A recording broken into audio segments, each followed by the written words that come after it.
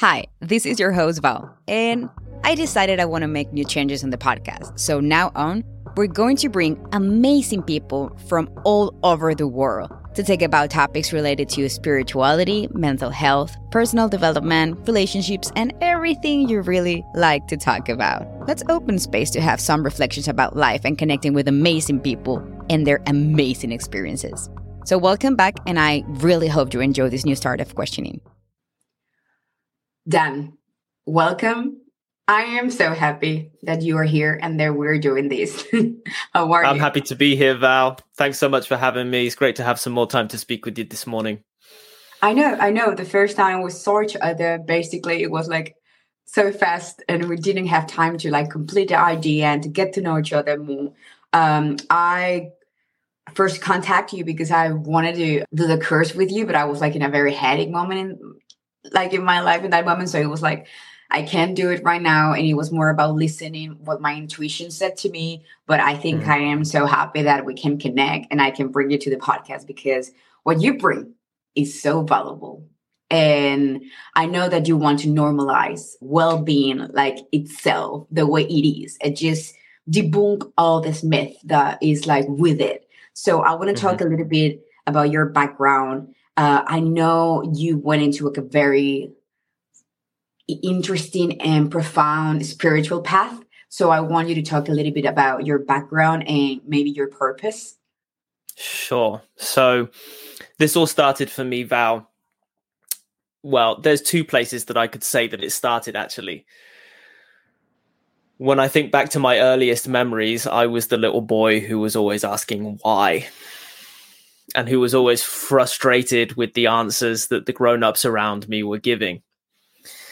Now, that actually took me all the way to around 30 years old, which is where my spiritual practice really began. And that was really what I'd been searching for that whole time, since I kind of came online as a little boy. Oh, wow, self-knowing awareness, what the fuck? Yeah. Couldn't have articulated it in those terms back then, but it was just this great mystery, right? And then, of course, on comes all the rules that society puts upon us, and that was deeply confusing for little Dan. And so it was a long 30-year journey to just get to the beginning of where I started to feel that some answers were available. And the reason that I finally found the beginning of my path was because stress was really getting to me towards the end of my 20s. I'd been working as a professional musician for around 20 years at that time. Traveling a lot, unsociable hours, heavy demands. There was a lot of disappointment. I found that the higher I climbed up the ladder in the music industry, the less professionalism there was, the less time there was to rehearse, the less time there was to learn tunes. People didn't know what tunes were going to be played. So suddenly I'm heading out onto the biggest stages I've ever performed on, and I don't know what the fuck's about to happen. Meanwhile, because of all of this stress, I'm actually causing myself a lot of physical pain. I'm holding a lot of tension. And so I ended up having this dirty little secret. I would be sneaking off backstage to lie down flat on the ground between sets just to try to get some pain relief, thinking, how am I going to get through the next set? I knew that this had to stop, right? I was looking at the end of that career if something didn't change. I went on holiday at the beginning of 2015 for 2 weeks. That was the longest I had spent away from a drum kit since 1998. Wow. And I thought, I'll be better when I get back, right? This will sort me out. A nice long break, I'll be fine. Well, I felt exactly the same when I came back.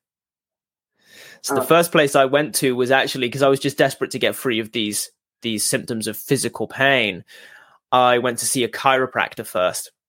And she told me something that changed my life. She said, there's nothing wrong with your spine, which is where I was feeling most of the pain in my upper back. She said, it's what you're doing with it that's causing you all this trouble. I said, I didn't know I was doing anything with my spine. That's news to me. She said, now you could come and see me every 2 weeks for the rest of your life. I'll put you right and you'll go put yourself wrong again. And I'll put you right again and you'll put yourself wrong again. Or she said, I know, it doesn't sound like a good deal, hey? Would have been great for her. But she was very honest, and she said to me, or you could go and see an Alexander technique teacher. and they'll teach you how to stop putting yourself wrong. Now, a lot of folks haven't heard about Alexander technique, but essentially it's what this chiropractor explained to me was the Alexander technique. Teacher will teach people how to stop causing themselves trouble with the way that they're using themselves. So a lot of people who have exhausted all of their options for treatment end up in Alexander technique, because a treatment can't possibly find a cure if we're causing the problem ourselves. And that was precisely what was going on with me. I was causing my own problem through stress, creating tension. And so that began a long journey. Go ahead. It's amazing. I'm early in that path. Like for me, my family left when I was pretty young, and I was feeling all these things. For me, it was like, I am building myself towards what people is expecting, me to become. Like, I don't know who I am. So maybe I wake up every day and I start asking myself the right question, which is, who the fuck am I? And like, what do I really want? What makes me feel fulfilled? Because none of this is making me feel like. And I think for me, I was lucky that in my early 20s, it's not lucky, but I had the opportunity to stay away from my family and stay alone. So that was like 21, 22. So for me, it was like, I have no options. And it was more like realizing patterns. And you said something that's very important. Sometimes society is the one that tells you what you want or what you want to do, because people is always expecting from you. And we were wired, and you said something in your content and your tweets. And if you don't follow Dan, just go and follow him right now. We think, and we were wired to think that we are broken and there's something wrong with us. And therefore we need to find solutions to put ourselves together. Like if we were a toy that someone is like, putting together. And I remember that I played The Sims a lot when I was a kid. I don't know if you know that game. Yeah. Build your house and build your family and have a career. And it's crazy, but it's a metaphor of how true life really is. Sometimes people avoid pain. And I think I want to start talking about this because I do believe from my experience that there are two things that you can change about life. And it's pain and uncertainty, in the way that there's no way you can control what is going to come to your life. And when you don't listen, you keep repeating and repeating. And I think that's the buckle when people get stuck in with spirituality and with life in general. And I think your experience is amazing. I know that after all that journey of thinking maybe that music is one you wanted to pursue in that moment, but also feeling a lot of pain because people disappointing you, because you were expecting them to know what they were going to play, and certain things that in a way we get really attached to those things. And I think that I want to talk about the small shift of perspective and how simplicity sometimes is what you really need to go into spirituality and make your own system. When people get into spirituality, and this is something I've been experiencing now that I'm doing like my yoga training and whatever, is in the Bhagavad Gita, Krishna, with the great master, he said, like, my mission at the end is teaching you how to know everything that I know at the end. Your own system are the one that are going to make you succeed in spirituality and in your life path. So how would you say, like, people that it's always looking outside and people that is always thinking that spirituality is this great thing? I know your main focus is meditation. So how did this shift happen to you after you meditated with for so long? I want you to talk a little bit about that. Well, I'll just connect those two dots because very shortly after I discovered the Alexander technique thing, I discovered Alan Watts, and that was my gateway into all of the spirituality stuff, right? Really made sense. And it was from there that I found my first teacher, who lived in Thailand as a monk for 8 years. Wow. And he was then sent out of the monastery to teach the Buddha Dharma over Skype, which is where we spent hundreds of hours before I went and visited him in Thailand. And indeed, his whole presentation of mindfulness and of meditation is that it's something that we want to make into our default mode. And then, in fact, it was after my time with that teacher that I discovered it is our default mode. We actually don't have to make anything. We've made all of our conditioning, all of the socialization, all of that stuff. That's what's made. meditative stability is a quality of our natural state. So all we have to do in the end is relax. And any method, any meditation, any technique is just a means of our convincing ourselves that it's okay to relax. Yeah, like if we don't deserve it, like if we have to fight for it, like we've been taught that we have to have 9 to 5 to get that we have to get the perfect marriage to get that. And sometimes life unfolds in a way that you're not planning at all.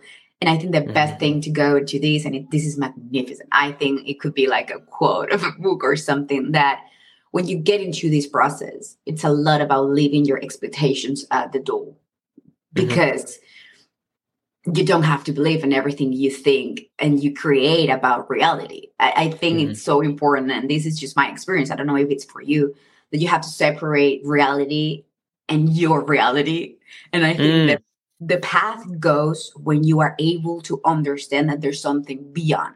Like you say, like stress or relaxing is not something you earn. Like, it's very sad sometimes that I think that people think that generally they have to fight to earn love, to earn recognition, to earn validation. And I realized that I was like that. And then life was going to be a very painful and never ending process of just hurting myself. And I was doing that to myself. So we are always looking solutions out there.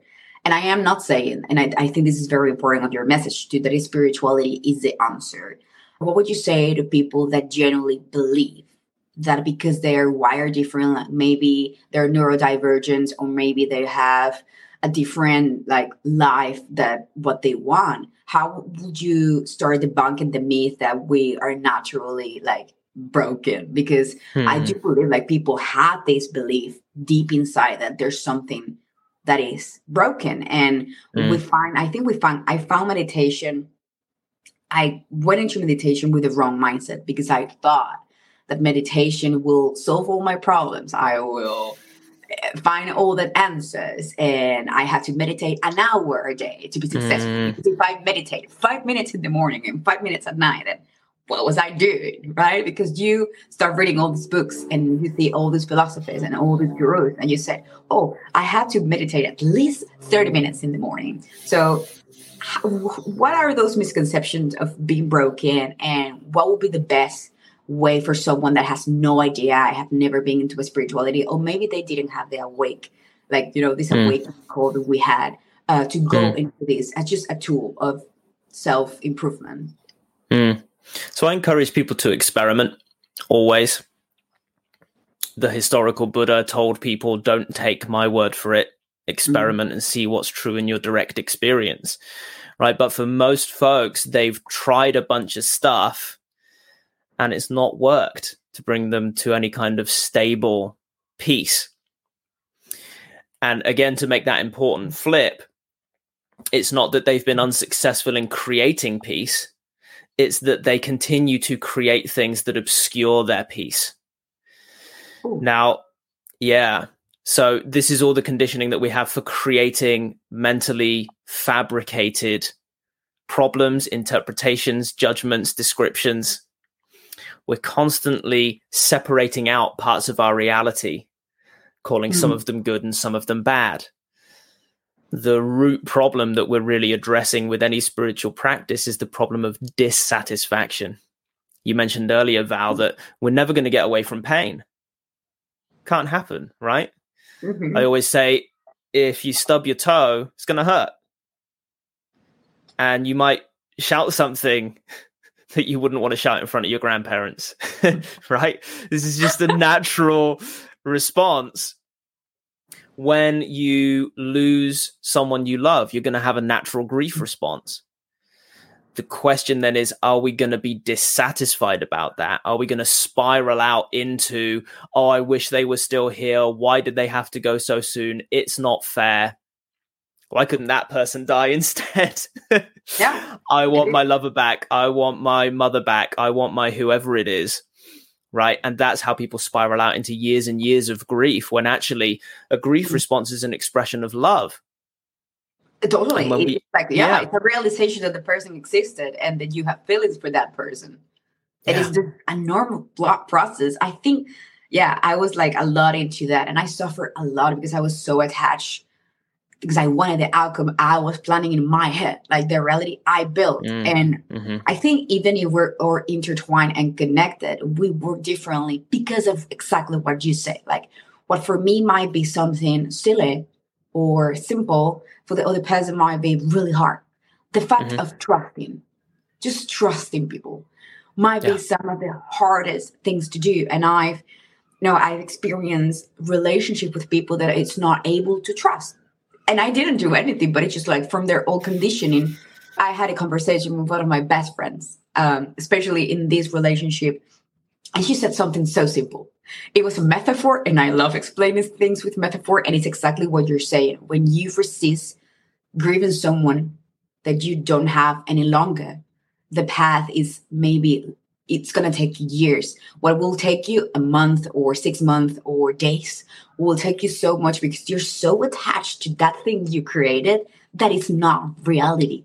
That's what I think, like what you say in the beginning, that the power of just relaxing and flowing, and relaxing is perceived as something cute, something nice, something good, something like going to a vacation in the Caribbean and have a margarita in front of the beach. Like that's not sometimes relaxing is feeling that narrow and deep pain that loss caused you, and it's fine. You can also be relaxed by being depressed or by being sad or by being, so people have these connotations that you say like, what's good? I think awareness is something you choose, not something that magically comes to your life. Like people have this perception about spirituality that it's just not real. And she said, imagine that he is 2 steps back, right? And you're there, you're looking at him and you really love him and you really want him to go where you are, right? But imagine that he has his 2 ankles broken. They're broken. But you want him to be where you are. So you're going to take his hand and you're going to push him. How do you think he's going to feel? How much pain do you think that's going to bring him? Because he's just not there. And love happens when you also understand that sometimes let it go is the best thing to do for you and for the other person, right? We just want things to work out perfectly in our head. But sometimes I think awareness and really loving people is understanding when it's time to let go in every possible way. What do you think about that clarity when you are suffering, when you are grieving someone or something in your life? Well, you've said it precisely. What we're really looking for here in any genuine practice, and look, even to call this stuff spiritual practice is to limit it. And one of my favorite teachers, a woman named Ziji Rinpoche, said that this is really about being human. And that's all it is. And if we put a label of spiritual practice or psychology or self-help or any of those labels that we typically find around this stuff on it, we limit it. We're going to exclude people because now someone can say, well, I'm not into self-help. I don't do that stuff. Right. What we're actually talking about here at its core is accepting everything as it is. That simple choice to resist our circumstances or to accept them as they are. And now there's a really important point here that a lot of folks get stuck on. I know I did for a long time. Accepting things as they are doesn't mean we roll over and just let anything happen to us, or that we go and play in traffic, stand in front of a bus and shout acceptance. I'm alive. Right? We've never seen a single wisdom teacher do that. That's not what it's about. In accepting our circumstances as we are, we're actually more capable of making wise changes to our circumstances. But now we're precisely making those changes from a place of wisdom, as opposed to from a place of need or desperation. I don't like the way I'm feeling. Let me get rid of this feeling. Therefore, I have to change something. No, we're perfectly okay with all the feelings exactly as they are. And now we can say, is there something that's not optimal about this situation? And if so, what can I do to change that? I asked my first teacher one time, If the Buddha was perfectly satisfied, why did he walk all up and down India and give 84,000 teachings? Why did he do that if he was cool? Why bother? And that teacher said to me, he did that out of wisdom and discernment and compassion. Not because he needed to, not because he wanted to, because he saw that it was good. That's amazing, Dan, because I think that sometimes we want so bad to have a purpose. And for me, it's been more about understanding that I might not have a purpose yet. And then my path now is getting that clarity from going inwards. When you realize that your life is not yours, and I don't want this to take I don't want people to think that I'm saying just don't think that because you are the owner of this body that you're living in, and then you are building your experience. But when you understand that you were born to understand something that is greater than you and bigger than you, that it might be a God or might be an energy or might be whatever that is out there, you understand that life is just something that happens. And it's exactly what you're saying. So I think the significance of gaining clarity and examining our thoughts and get detached from the thoughts are the thing that are going to really, it's the thing that is really going to break that myth that we have to be enlightened. I always remember the work of Mahatma Gandhi. Mahatma Gandhi was a pacifist, but he was not quiet.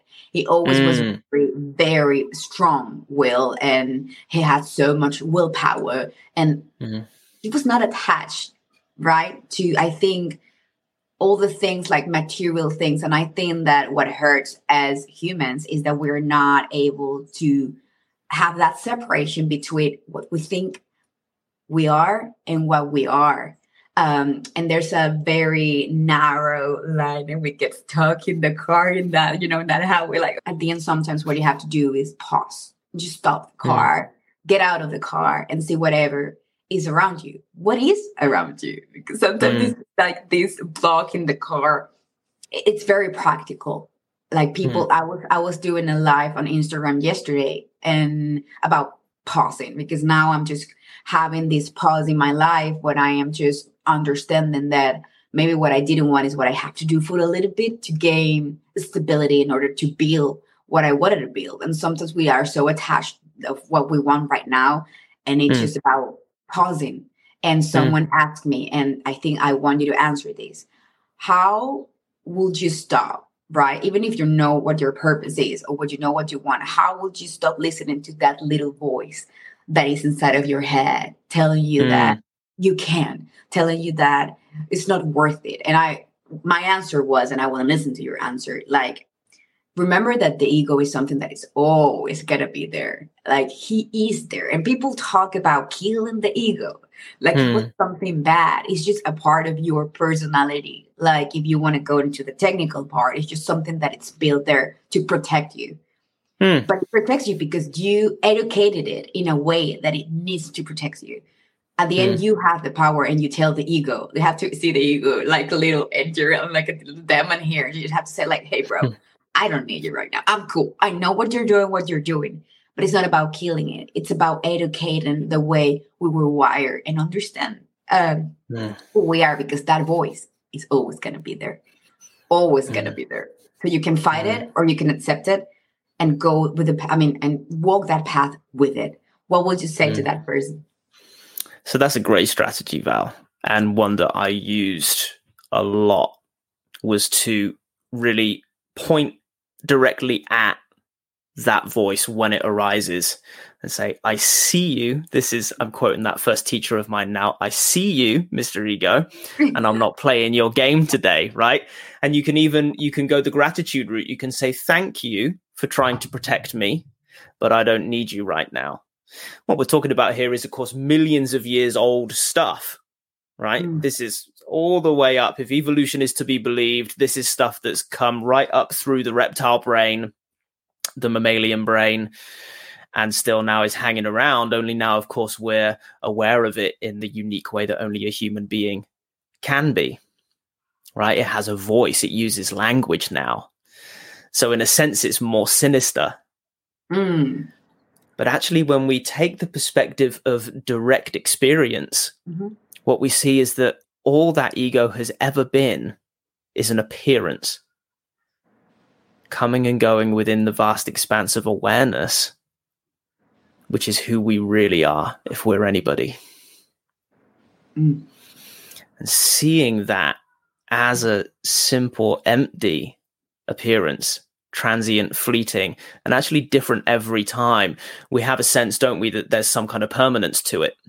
Because when that voice shows up, it's often familiar. Yeah. Actually, it's different every time, right? And so the closer we look, the more we see, oh, this is fresh every time. And it's just that dynamic energy of awareness. I'm just turning the kaleidoscope one more time and I'm fucking tripping here. Oh, wow. Awareness as ego. Look at this. Wow. I know. So far, so good, right? But I didn't want to make this so long. So I did a second part of this amazing interview with Dan Goldfield, and I'll be waiting for you. The episode will be released very soon, so make sure you set your reminder and you follow the podcast so you can have the notification when a new episode is updated. Thank you. I'll be waiting for you.